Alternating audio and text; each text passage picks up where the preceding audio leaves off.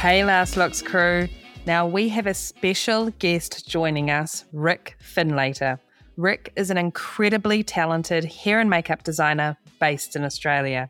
With years of experience in the industry, Rick has worked on some of the biggest film projects, including the iconic Lord of the Rings and Hobbit films. He has brought to life beloved characters like Gandalf the Grey and created stunning looks for the enchanting realm of Hobbiton. Rick's creativity and attention to detail have made him a sought-after artist in the industry. Now, I first met Rick back in 2004.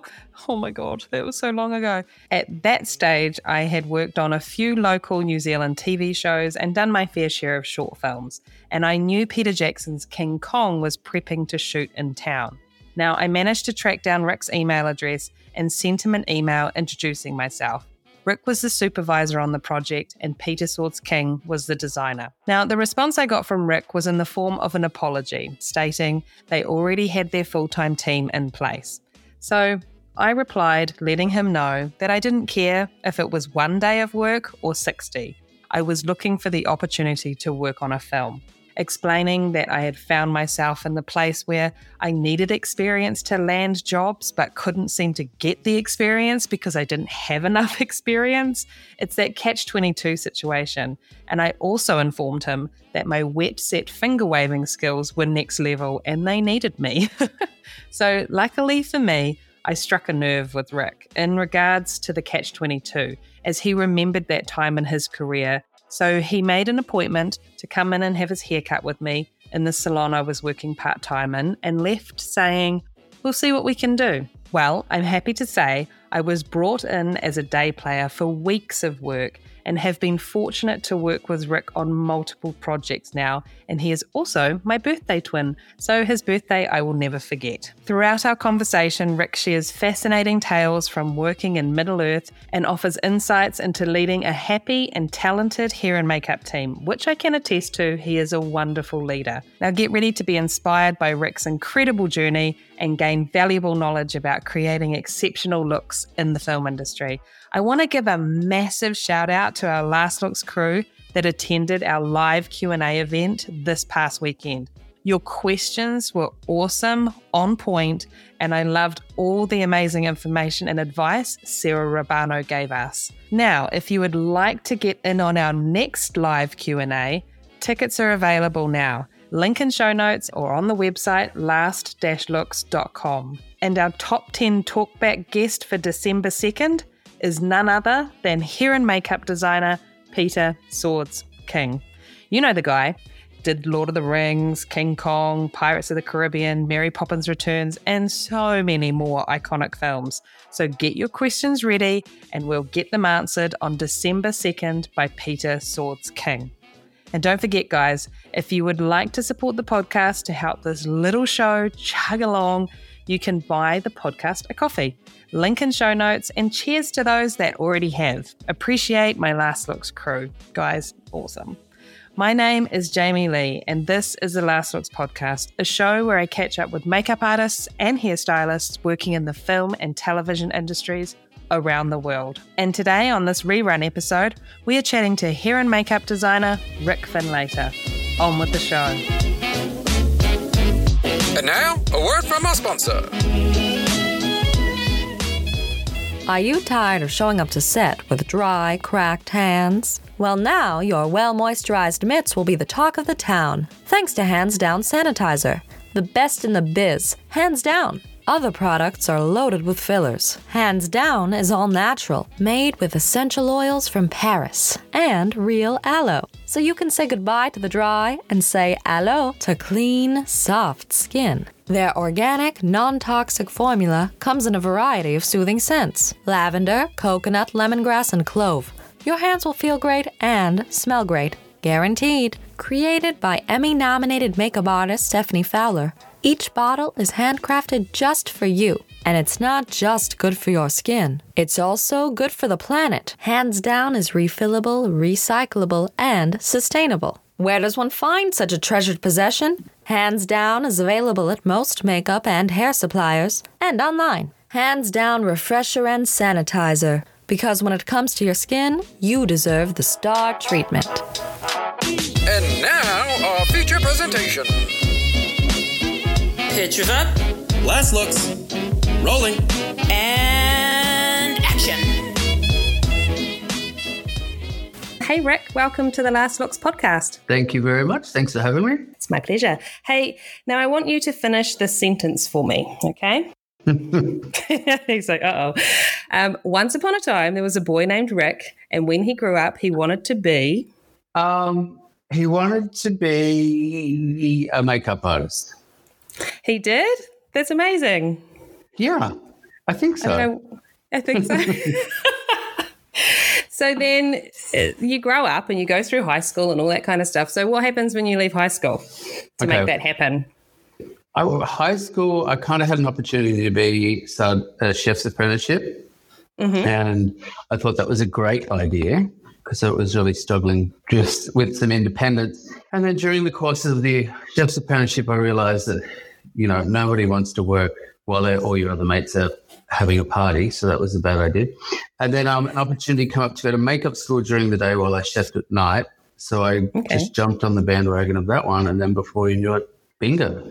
So you were going to school during the day and then working in the evenings? Yeah, I'd go to school, I'd be at school by 8:30 in the morning and I'd finish at 3:30 and then I'd drive straight from makeup school straight to the restaurant and I'd work from 3:45 till 1 a.m. So I did that for a year. So it was a pretty big struggle to get finished and completed. But it's definitely worth it, although it was hard. And the funniest thing was I used to turn up at the kitchen covered in makeup and they'd look at me like, what is going on with you? I don't mean covered in makeup like I was in full makeup, lashes, lips and blusher, but I'd have it all over my hands. It was just crazy. Yeah. That's awesome. So it's a good thing you were young trying to get all that done in a day. Oh, my goodness, it would have been exhausting. Yeah, it was. But, like you just said, when you're young, you kind of just jump in and go, oh, yeah, no problem. Away you go. And then so once you did your training, what happened after that? Well, pretty much once I'd finished that, there was that fantastic, somebody made me aware, I think it was in a nightclub one night that you could get this under 25 open work visa for Vancouver. And coincidentally, this was right when LA was coming out of LA and going to Vancouver and making all their films. Mm-hmm. So I knew it was a hot spot. And then I thought, okay, well, I'm just going to go and do this. So I just literally, me and a mate, he wasn't in the film industry. We just packed up, rocked there. I think I stayed at the YMCA for 2 weeks. Yeah. Listening to Celine Dion on my CD player because that's how long ago it was. And what was it called? DVD Man or something. Anyway, one of those portable CD players. Yeah. And then that was kind of it. And then I called every single TV station there was to do work. And then it just kind of, this really lovely makeup and hair person called Fern Levin called me back after I called and said, do you want to help out with a commercial? It's unpaid. And I was like, yeah. So that was it. And then little things started in from there. But I think I hung out in Vancouver for about 2 years. Yeah. And then I came back to Australia and that's when we just started back into TV and that sort of stuff. So when you were doing your makeup course, did you know that you wanted to do TV and film stuff, or were you just kind of open at that point of I want to do makeup but I don't know where or how? No, once I'd started, that was it. Yeah. I just had tunnel vision. I was like, okay, this is what I want to do. And, I remember the teachers giving us all career not opportunities, but different avenues that you could do once you were qualified. Yeah. And none of them other than TV or film interested me whatsoever. So, yeah. I think that makes it a little easier, right? Yeah, 100%. When you're just on that one track, you're like, I'm just going to concentrate on this and it's going to happen. Yeah. So you did a bit of work in Vancouver for commercials and stuff like that? Yep, did a bit of that. Did a few days on X-Files and stuff like that. That's cool. And then one day I came back and my Australian counterpart had just decided he'd had enough and left. So I was kind of stuck there. And then I think it was just, my visa was just about to expire or something. And, especially when you're young, you can only do so much time away from home. So yeah. I packed up and came back to sunny Gold Coast. And was there stuff being made there? On the Gold Coast? Yeah. Yeah, I think they were in the middle of, one of the first things I did was, just as a daily, was Street Fighter. This really does prove how old I am. So Street Fighter, the movie? Street Fighter, the movie with Kylie Minogue. Oh, yes, I remember. Jean-Claude Van Damme. Yes. Yeah, so, and of course I thought it was amazing. That was, at the time, that's pretty cool. Yeah, that's awesome. I know. Yeah, so that kind of happened, and then it just started, and then I went into TV for a while. Mm-hmm. You know, just like, one of my first things I ever did was Flipper. That was good. Flipper is a TV show? Flipper's a TV series. Yeah. So did that one. And then I just started with, the movie of the weeks, blah, blah, blah, blah, that kind of thing. Yeah. And you're doing both makeup and hair or just the makeup? Well, in Australia, you had to do both makeup and hair. But at that stage, especially in just that episodic TV, the hair was really basic and I was super green anyway. So it was just like, it kind of worked for me to start getting my fingers into hair, basically. Yeah. Did they have any hair training at the course that you did, the makeup course? No, they offered a subsidiary one, which I ended up doing, but I didn't do it for a few years later after that. So that kind of worked. But, yeah, I never actually went into a salon, thank God. No offense to all those people that have gone into salons. Sorry. Yeah, I won't take it personally. No, sorry, dear. What are you going to fall back on, Rick? No. That's how that conversation normally goes. So doing all of that, and then how long until you're heading over to New Zealand to crack into Lord of the Rings? Right. Because it looks like that kind of happened fast, yeah. Super fast. Yeah. I just did this phone call from Carolyn Knott, who I had been on other shows with, and they were looking for a makeup artist to look after one particular character on Lord of the Rings. And so they kind of targeted me. Mm-hmm. And then it was a really dodgy decision to go because, I had to read The Hobbit on the plane, so I didn't really know what I was going in for. And then I'd sacrificed a year's work here in Australia, like a year in advance, to go and take this shot. And I remember getting there and the production manager saying, well, you're on a 3-month trial. I was like, what? Trial? Are you kidding? Anyway, after that, I got caught up in the whole thing. But yeah, I kind of launched into that thing pretty quick. So reading The Hobbit on the way over, I'm assuming not having read Lord of the Rings trilogy books. Correct. Yeah. Wow. So it's like a crash course into Middle Earth. I literally dive-bombed right into the Middle Earth. Completely. I belly flopped right into Middle Earth. Yeah. Okay. So it's safe to say you were not a fan to start with. You're like, what is this all about? I've got to learn what is going on. You get there. And so is that before they had started shooting? No, I think they'd already started. They'd done some prelim stuff. They must have shot for about, maybe it was 8 weeks. Okay. And to this day, I kind of had no idea. And I remember being at a pre-party thing in this bar, and one of the makeup artists walked up to me and said, who are you here doing? And I was like, blah, blah, blah, blah, blah. And they were like, what? And I'm like, yeah, why? And they're like, we've had over 300 applications for personal makeup artists to do him. And I was like, oh, really? I said, I didn't even apply. And then I kind of realized, well, maybe I shouldn't have said that. Forever hated. Yeah, forever hated. There was a target on my back after that. Anyway. That's quite interesting. Oh, yeah. I didn't realize, the point of that whole thing was, I didn't realize how sought after a position on the team was. Yeah. Until they had said that. Once they'd said that, I kind of went, ooh, maybe I should take this a bit more seriously than I currently am. Yeah. I guess not coming from a background of being like, growing up reading the books and all that type of thing, you probably wouldn't have any idea of the size of what was going to be happening. Yeah. But you know what else? I don't think the guys there knew the size of what was going to be happening. No. Not until it kind of kicked in and started. And what is it now? It's like 22 years ago or something? 21 years? I know the first one came out in 2001. But you would have been shooting well before then. Yeah. I mean, I remember them putting like all out over the whole country like auditions for background and stuff like that for looking for certain types of people, and it was just like, oh my God. Yep. And I grew up with, my dad was a big Tolkien fan and enjoyed reading Lord of the Rings. And every time I said, Dad, I'm bored, he would like throw that book in front of me and be like, read this, go on an adventure. And I'd be like, what? No way. Of course, I eventually read them, but I was just like, you're crazy. I'm not reading about wizards. And I know. Do you know what? I think I remember being on that, obviously on that film, and looking up to Gandalf, Ian McKellen. But there were just days that you'd be so encapsulated within your little tomb of a makeup space. And 3 hours later or whatever it was to get his makeup and hair on, you'd open the door. Of course, it was dark when you went in and then it was light when you came out. But you'd open the door and I'd see these ring wraiths or, you know, a little flock of elves walking past the trailer or another wizard just popping in to say hello. And I was like, oh, yeah, I love this shit. This is great. I love how you just referred to elves as a flock.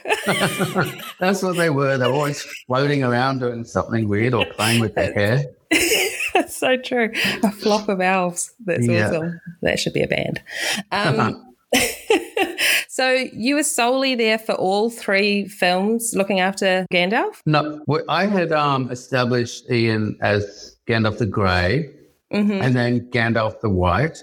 And then again, I think I got to must have been a year and a half mark. Yeah. And then a designer's job had come up back in Australia.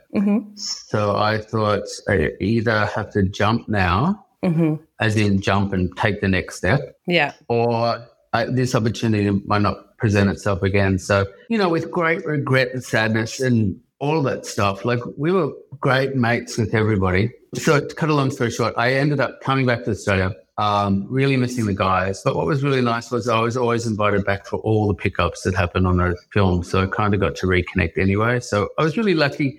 That was probably a big career choice for me because I was lucky to take a hiatus to pursue my career from that huge film and then still be greeted back to help complete the other 2 films, the pickups, so the other 3 films to pick up. So, yeah, it was good. I was very grateful. That's awesome. And I guess that is a scary thing when another job pops up and you've already got that bird in your hand.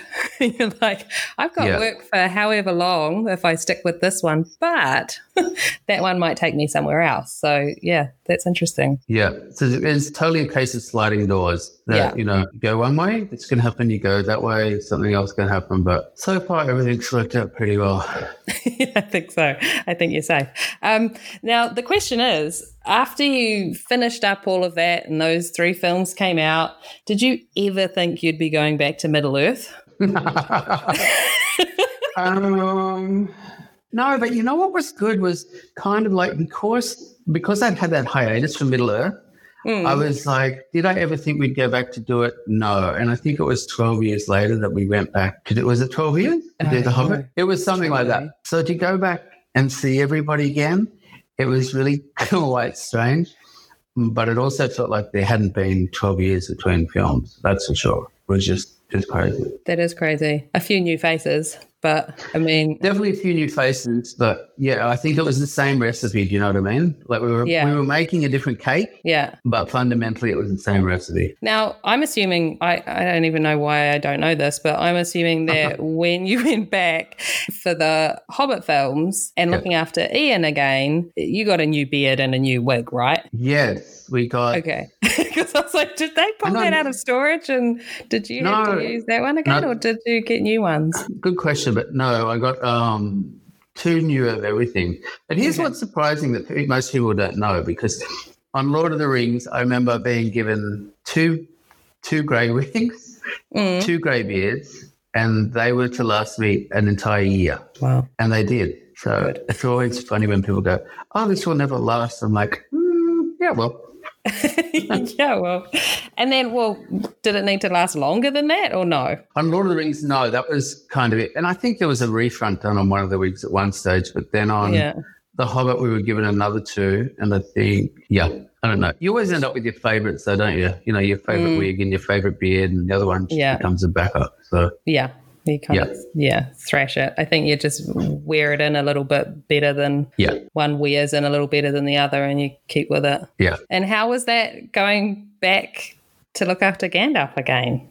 Like, was it just like... But he was really funny because I know I had said it was a long time, and I remember seeing him. We were shooting tests on something. I can't remember, on one of the Hobbits, I think. And so I saw him in the tent very quickly. Hug, hug, kiss, kiss. Hi, darling. Blah blah blah blah blah. And then Peter Jackson came into the makeup room and said, "Oh, Ian's just been chatting, saying that you said that you don't need to put his nose on for the Hobbit."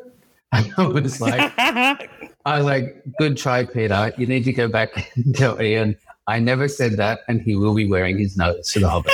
I remember Peter Jackson just laughing like crazy. I love how he tried it on though. Like, oh yeah, for sure. I'm going to see if this plays through, and I can get away with not wearing the nose. That's hilarious. I have to say that it's not very often that I have like freak out little geek moments, but I will be honest that when I saw Ian in his full get up, with the hat on and everything, I was like, oh my God. Just that first time. And I think I saw him in the reflection of one of the mirrors, and he just kind of walked through, and I was just like, that was Gandalf. Well, it wasn't just you, because I remember we were doing, we're shooting at Matter in the North Island. Yep. Yeah. So we're actually at Hobbiton, and the very first day that Ian went on to set, we were doing the scene where he drives up in the cart, horse and buggy thing, and then gets out to see Frodo. And we got out of the car, and I can remember walking with Ian down to set, and I could hear these people just go, oh my God, he's exactly like I imagined. Now, that's not to say I had anything to do with it. I was just given the stuff and I stuck it all on. Yeah. But it was so nice to see people, especially the fans of Tolkien go, oh my God, there's Gandalf. Like, for real. Just recognize him and just be like, that's how I pictured him to look. Yeah. That's so cool. Yeah, it was cool. It's very nice. Because it could go the opposite way. Yeah. That wouldn't be a nice start to the shooting day. Hearing people go, "What? He doesn't look right at all. That's terrible." Can you imagine that? That'd be pretty bad. So when you were working on that first lot of films, I'm assuming, had you done a lot of wig work and beard work and stuff before? God, no. No, absolutely not. So I was kind of, apart from what you do in, makeup school, but no, absolutely not. And you know what? I was so fortunate that my introduction to the world of wigs and beards and mustaches and prosthetics for that matter.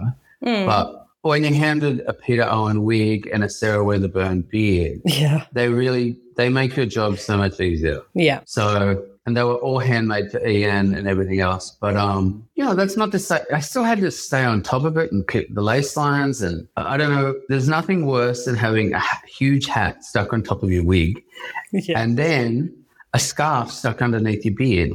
So it's a lot of work, and it just requires a lot of attention all day, every day. There's no downtime with that stuff. But when you're handed those magnificent pieces made by those absolute geniuses, they really do make your life an introduction to that life so much easier. Yeah, you're kind of spoiled straight away. 100%. My God. Was Sarah there making stuff, or was she in London? It was being shipped over. Initially, she was in London, and it was shipped over, but then she actually turned up for a little while. Yeah. And I mean, you had Peter Owen there, right? We had Peter Owen there, like right there. So all the adjustments were done. Yeah, it was just fantastic. That's so awesome. I wish I could kind of relive that, because I thought that's how every film operated like. Do you know what I mean? Like, so I just kind of like, oh, this is nice. This is pretty crazy, have these amazing wig people and amazing designers. And then I realized, I wish I could have gone back and just watched everything again in slow motion. Yeah. Does that make sense? It does make sense, because I mean, you don't realize at the time. Yeah. It's not that you've taken it for granted on purpose or anything. It's just that it happened and you were lucky enough to be in the middle of it. Yeah. And I'm also going to say this too, as like such a junior makeup and hair person, I was so lucky to be so supported. Yeah. Like that really makes a difference in the way you can move forward with the rest of your career. Like those guys Peter King, Peter Owen, the whole team, they always made you feel completely supported. They were always backing the makeup and hair department. That, it was a consolidated front, and I really appreciate that from those guys. Yeah, I have never met or worked with Peter Owen, but I do feel like that about Peter King and yourself. No, thanks, Dale. Always having that support and coming up in an environment like that is amazing. And then when you walk into another environment a few years down the track and you're like, what? Why are people behaving like this? This is horrible. What is wrong with all of you people? You really miss your crew. Yeah. You do. Like, I couldn't agree more. Yep, I know. It is a really nice, it's a nice feeling to feel like everyone's got your back, and if you can't quite get there, that someone's going to just jump in and help you, and you're going to get it done as a team. It's awesome. That is priceless. But you know what? It's kind of that thing where once you learn how that healthy department can operate like that with complete support and having everybody's back, I think that's a legacy that you try and pass down. Yeah. When you start to head departments. Yeah. Or design departments, you're like, no, guys, we can be friends, do an amazing job, and we can support each other. Yeah. Well, I think you make that happen, Rick. Me? Yeah. Yeah. I like to have happy teams. Like, I think I'm a firm believer in you do your best work when you're in a relaxed environment, you're completely supported. And you know what? Even as a designer now, when I do design, I just make the suggestion, I hire good people and I get out of their way. Yeah. That's my motto. And the thing is that when you have a boss, leader, designer that does that, it makes you feel like you're trusted and that you are capable of doing the job. Yeah. And you do just get on with it and you want to do it the best that you can, because it's just like, oh, this has been left up to me. Yeah. I got to sort it out. It's my job now to run with this. And it's a really healthy way to work. I always wondered if you'd had like previous training on supervising people, or like if you'd come from some kind of business background, or because you're just so good with dealing with people. I mean, you would have like 4 or 5 trailers full of hair and makeup people all working at once, and it would just work so well. Yeah. Everyone would just get on and there was no bullshit going on. I mean, every now and again you'd get a little bit of something, but it would never last. And it's such a good environment to be in. But it's just like that does trickle down from the top. Yeah.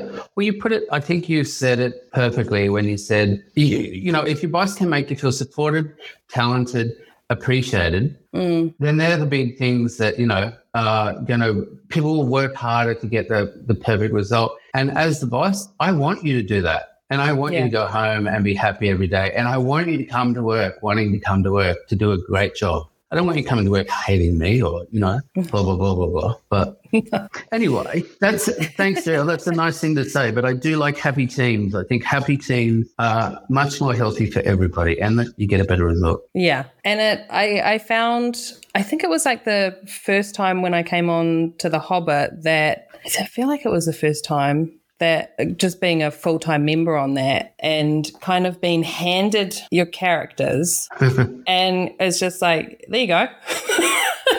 You've got the gist of how, the design has been put in place and it's been okayed and you've got the tick and all that kind of stuff. But it's your job to read the script, your job to do your breakdown of your characters, your job to sort yourself out. Like, come on, you're a grown up now, get into it. And I remember that kind of terrifying me at first. But then once I figured out that, oh, no, this is good. Then I just kind of, ran with it. But at first I was just like, what? They're trusting me with this? Are they crazy? But, but I can't imagine you guys having to micromanage like 20 of us. Like that would drive you insane. Oh, you just could. Honestly, you couldn't do it. And I don't think, I've got no interest in doing it. Like I've got no interest whatsoever in micromanaging anything. It's just like, even though it might appear that I do, it's just, if I'm in the position of designer and I'm hiring, or even as a supervisor and I'm hiring, I know that if I'm offering you that position, I trust that you can do the job. Yeah. So I really am just going to give you the guidelines and walk away. And then if I think something's going on screen that I don't think is quite right, we'll have a chat about it. But up until that stage, welcome to the team. Let's have a party. Yeah. No, I remember you, I don't even know when it was. When was it? When that Kingdom, that film that never happened, that we did like all that prep and it never fell over. But the fact that I think you got hold of me and you were like, I want you to run background. And I was like, I haven't done that before. And you're like, yeah, you can do it. And I was like, I can? Yeah, I can do that. Yeah. But it's just that moment of having someone believe in you that it's just like, okay, yeah, we can do this. As long as you're the boss guy and you're going to help me out, we can get this done. Yeah, of course. Yeah. But you'll be surprised how often it doesn't work that way. Oh, yeah. After recent years, yes, I wouldn't do that first. You figured it out. So when you are hiring a team of people, what are you looking for? You know what? The first thing I'm looking for is confidence. Because even if you don't know how to do something, confident people will find a way to get it done. So I want confidence is number one, talent is number two, and I'm going to say that personality is going to be number three, because it doesn't matter what anybody says. We work in a confined environment, under stressful situations, sleep deprived. It just goes on and on and on. If you don't have the personality to work in that environment, be happy, cope with stress, own the work that you're doing at the time, take pride in what is going onto the screen, knowing that, potentially millions and millions of people might see it, or just maybe 1,000 people will see it. It doesn't matter. But as long as you think you're striving for perfection every single take on every single shot, then that's the person I want on my team. But you have to be a nice person to go with it, because if you're not, then those other two even though they're the two traits that I want to hire first, if the personality doesn't work, it's not going to work for me whatsoever. No, it's totally true. Yeah. Makes absolute sense. I was going to ask you too that while you were coming up, whether it was doing your training or in those first few jobs, was there any piece of advice that you were given that has really stuck with you? In regards to managing crews or just anything? Just I guess just career-wise, just working in the film industry. If someone above you kind of gave you, if I'm going to give you one word of advice, Sonny, it's going to be this. Yes, I'll tell you what. Peter Owen once came into the trailer and I was having a problem with, not saying Ian's hair or his beard or Gandalf, And Peter turned around to me and said, do it like it is, not like what you think it looks like. And I was like, what do you mean? He's like, if natural hair, let's say it's from the temple, right? Yeah. If the hair from the temple down to the ear is at a 45-degree angle, why would you want to bend it at a 90-degree angle? It's going to look incorrect. So that whole thing stuck with me the whole time. Like if you are doing something that's supposed to look real, but it's fake, whether it's a prosthetic, a beard, a wig, you have to copy nature first, and then you can put your own spin on it. So do it like it is, not like you think it looks like. Yeah. And that was the biggest thing ever that I ever learned. You know what? I was going to ask you what advice you give to others, but I feel like you actually said that to me at some point. Oh my God. Because I remember not maybe in those words, but I remember, especially with all the facial hair and stuff that we were doing on Hobbit, it was just like, and you were in the mirror and you're like, look at the direction that my hair grows on my face. Look at the, and you were just, and I took that into all hairline growth patterns and just like it's you got to believe it. It's got to look real. Like look at the real thing. Yep. And then make that wig, go in that direction, that hair grows down this way or over that way or whatever. And that has really stuck with me as well. And I feel like I have also said that to other people. So it's it's being shared around. Yeah. And I'm glad that kind of sticks, that's a legacy of Peter Owens that gets passed down, because it is so true with hair patterns. And I know with wig makers, I mean, as you know, Jill, I've got a shaved head, so it's quite easy to see hair direction, what's left of my head. So I quite have to get the wig makers and they're like, oh, do you want us to knot a part line in it? Do you want me to do this? I'm like, can you just feel the direction of the hair on my head? I'm like, I just need you to make the wig knotted like a human head. And then me as the stylist will push the hair any way I want. but it has to match the hair on the head. So, long answer to your story, that's the best piece of advice I've ever had. Yeah. And you do pass it on to others. So yeah, you get a better result when you follow that technique. Yeah, but I find it so amusing looking back at it that I hadn't thought of it. Well, that it didn't come natural, and that everybody I've said it to, they've gone, oh, yeah. And it's just like you think that, you just think that naturally that you'd be, I don't know, that you would have thought of it. But it's just like, I think you get so wound up in like, it's a wig and I've got to do the wig, or it's the beard and I've got to do the beard. And it's just like, you're trying to manipulate it to, something it's interesting. Yeah.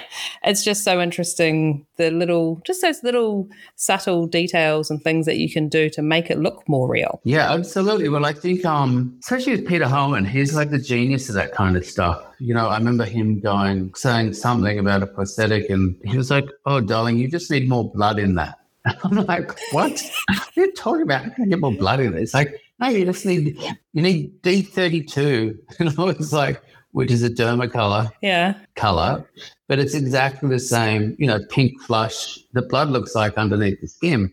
And I'm like, okay, I'll give it a try. Sure enough, of course he was right. But it's just those subtle little things. Absolutely. It's awesome. Yeah. So lucky to have these people above us to have given us. Oh, my God, yeah. All these little tricks. Yeah. I still can't believe how green you were going into that whole situation. I'm sorry, I'm going back to it about that. You must have, oh, my goodness, you were learning on the job. That's amazing. I really was learning on the job. One good thing that I can do is I'm happy to I like to watch intently. And when you're being shown something, don't worry about putting your own spin on it the first few times. Just do it exactly the same.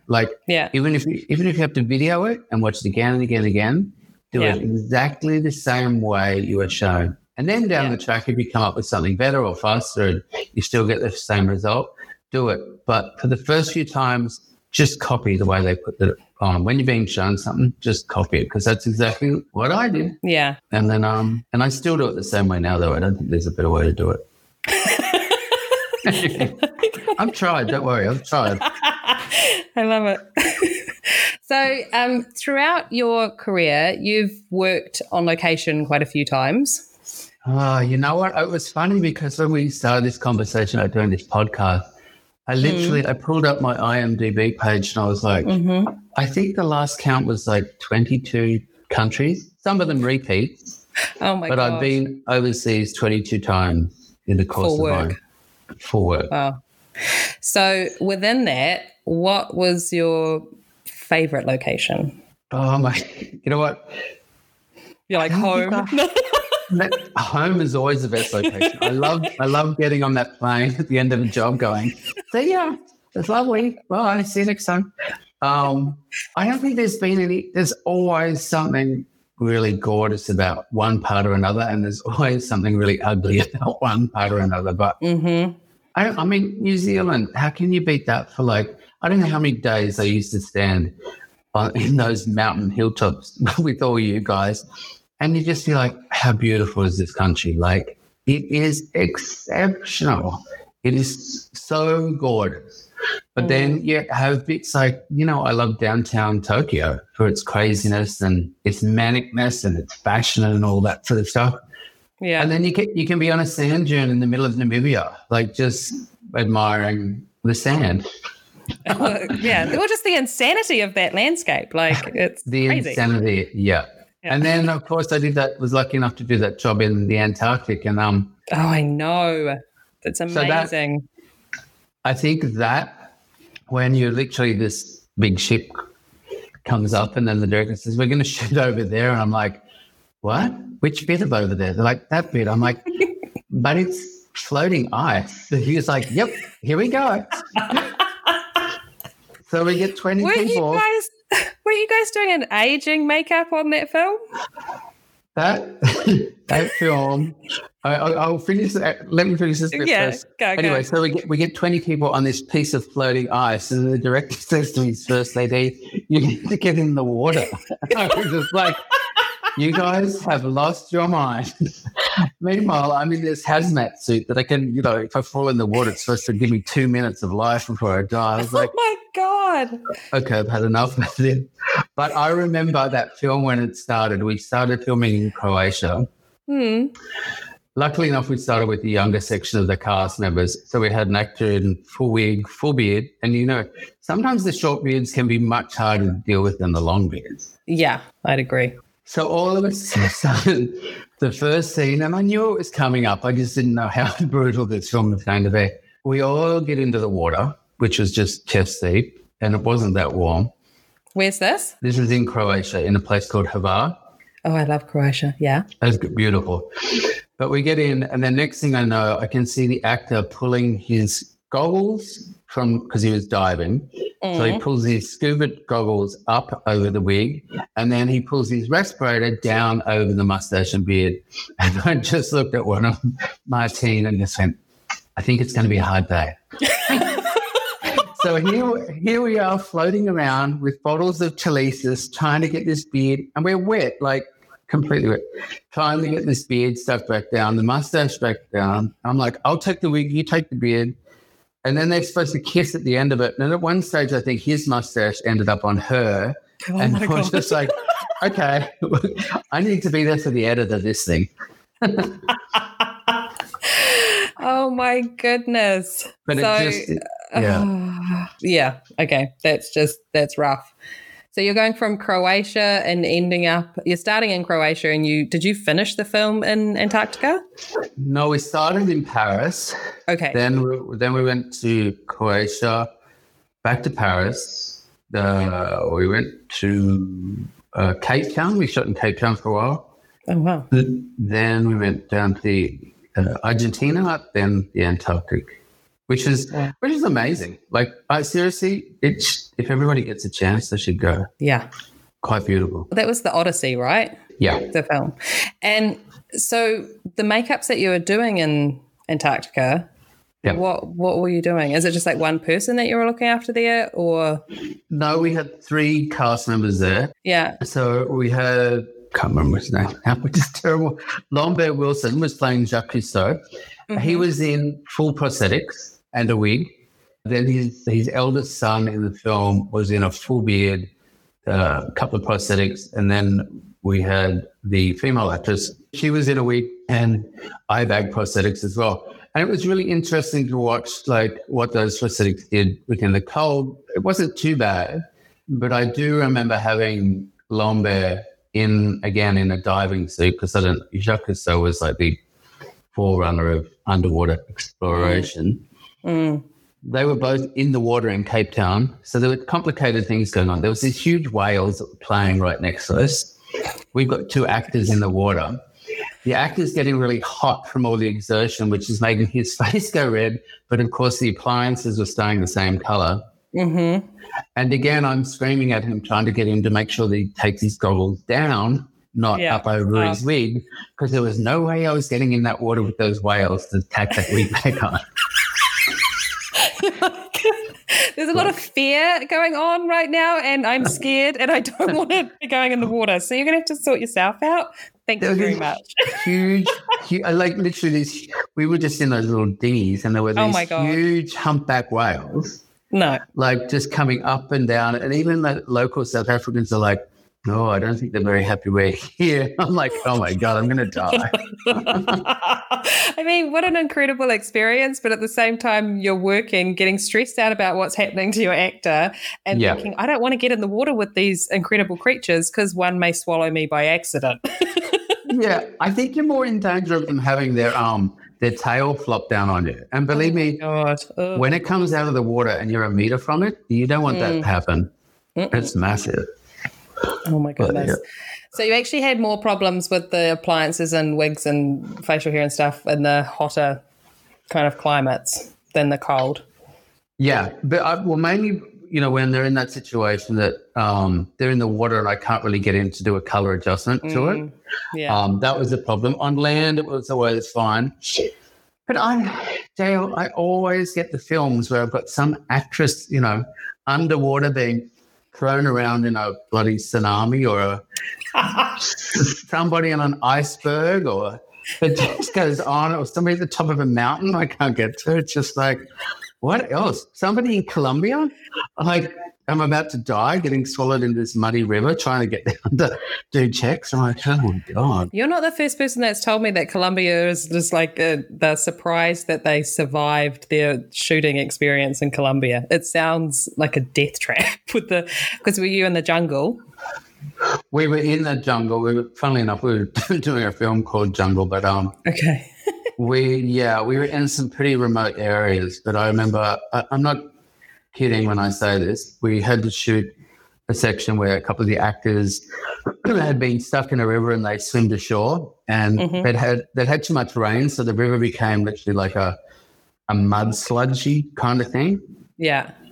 We had to shimmy down maybe 5 or 6 meters on bamboo poles with just those little crossbars with all the crap on there. And then with a warning that if you heard this whistle, you were to try and get out as quickly as possible because there was a wall of mud headed our way. And I'm like, why did I say yes? Why did I say yes? Why did I say yes? Why did I say yes? You're the man for the job, Rick. Oh, my God. He's willing to risk his life for his work. Yep. I know. That's insane. I mean, it just goes to show what the craziness they ask everybody to do. Yeah, well, there was that time too I could go on all day. There was a time, actually, Georgia was with me. It was a time on Mount Fuji where we were filming in the middle of winter, and a blizzard came through and they were trying to evacuate us all off the mountain. I remember being so cold, I went to the very basic catering and pinched their Glad wrap. We had to wrap our feet in Glad wrap and then put them back in our shoes just to try and heat the bloody things up. I've never been so cold. Does that work? Terrible. I didn't know that was Yeah, it really works. Give it a try. So they just turn into like little sweat socks. Yeah, it's not attractive at all afterwards, but it's okay during. Well, most location shoots, you're not feeling so attractive by the end of the day anyway. So No. It's okay. That's amazing. I love those stories. Now, with doing supervising, so you've done a lot of supervising work and designing. Is there one that you prefer? You know what? I think if I know the designer that I'm going to supervise for and I like the project that they're doing, if I'm interested, I'm happy to go and do that. I would hope to think that I'm a kind of people person anyway, so I love that whole thing. But at the same stage, I like the designing aspect of it as well. So it's kind of, I don't really mind. I tend to supervise a lot if I go overseas. Yeah. And then I usually design more local stuff, I think. I don't know. It's about 50-50 at this stage. That's cool. Yeah. What have you been working on lately? Lately, well, I finished Mrs. America with the lovely Anne Morgan and the lovely team over there, and of course she popped in for a little rescue moment. And then It wasn't any help, but yeah. Yes, you were. And then I've just been filming the latest Marvel action thing called Shang-Chi and the Ten Rings. So even though I can't tell you anything about it. No, but that's cool. So you're in the Marvel family now, I would say. Yeah, well, probably yes. Yes. So that's obviously a comic book that they are making into live action. Yeah. Shooting. Where are they shooting it? In Sydney or Gold Coast? Yeah, Sydney. Sydney? Shooting it in Sydney. Yeah. Australia's pretty busy right now. That's good. Mm-hmm. That's what you want. Mm-hmm. Now, I need to ask you, is there a product or a tool that you would not want to work without? Ooh, a Denman brush. Mm-hmm. Definitely Denman. My freestanding wig stand. Yeah. Cannot live without that thing ever. And this product called the Panthenol, which I call baby butt cream, because it really is a nappy rash cream. I know it sounds weird, but it's got this antibiotic kind of quality to it. Mm-hmm. It's soothing because it's got lanolin in it. And I just find if anything starts to, it's just a good rescue kind of cream for everything. If anything flares up on the skin, you just whack that on it. Yeah. Or even if you look like you need to put a barrier over something, or even if you need it like some kind of compound to like mix one of your makeups out with a little bit, something to add a bit of shine. It's kind of my version that I like more so than Egyptian magic kind of thing. Okay. That's your go-to. Yeah. That's awesome. Yeah. I do remember the first time seeing that on set and I was just like, isn't that for nappy rash? It's totally for nappy rash. But, it's a has multiple functions, really, for skin. It's awesome. Yeah. So I would like to know who you would like to hear on the podcast, Rick. Thanks for asking, JL. I would love to hear from somebody that's been in their first year in the industry. Yes. Just to find out how it was, what you know, the ups, the downs, the tears, the happiness.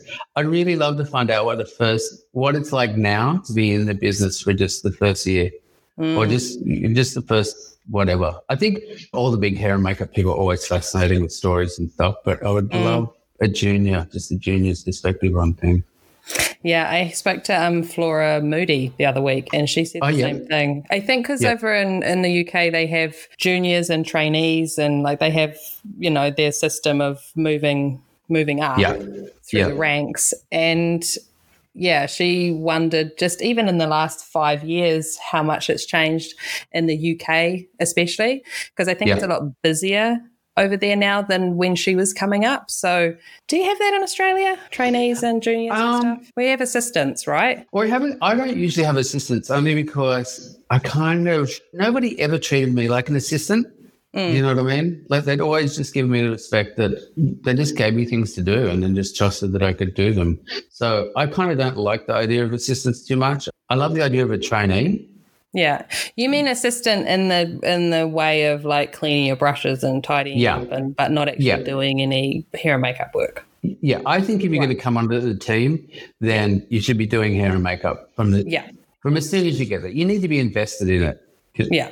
Yeah. Like get your feet wet. Let's get going. So a trainee more... I think a trainee, like at the moment on the current film I'm doing, we have these 2 trainees assigned by the government, which is just fantastic. But you know that they don't have the experience that I can give them a cast member. Yeah. But they can get involved with background. They can see the procedures. They can help with cleaning up or stuff. But if I'm going to hire you on the main team, I'm going to expect you to be doing stuff that everybody else is doing. Maybe not on, the number 1 or the number 2 cast. But, that's my whole thing. That's awesome that you have that with the Australian government. It's amazing. And they're really... everybody's excited about it, and it's just, really good schedule of work for them. Yeah, it's a good support system for the industry. It's awesome. Yeah, completely. Well, thanks for chatting, Rick. It was awesome to finally hear your story, because I'm thinking that after, how long have we known each other? Like 15 years? I don't think I knew half of that stuff. So, well, that's good. That's amazing. But thanks for coming on the podcast. Anytime, JL. Anytime. Lovely to chat to you. You too. All right, darling. Bye. Okay, Last Looks crew, thanks for listening. And remember, if you love it, share it. A quick scroll down and you'll find our show notes. Or maybe you'd like to give your support and leave a 5-star review. Go on, I know you want to. Search the Last Looks podcast on Instagram, Facebook, or TikTok, whichever one tickles your fancy. And a massive shout out to the husband, Brett Stanley. Without his patience and tech support, this whole podcast situation simply does not happen. And cheers to Liliana Rose for her fabulous voice acting talents. Okay, Last Looks crew, that's a wrap for me. I don't need to be told twice to get out of here, so bye. I'll catch you on the flip side. That's a wrap, people.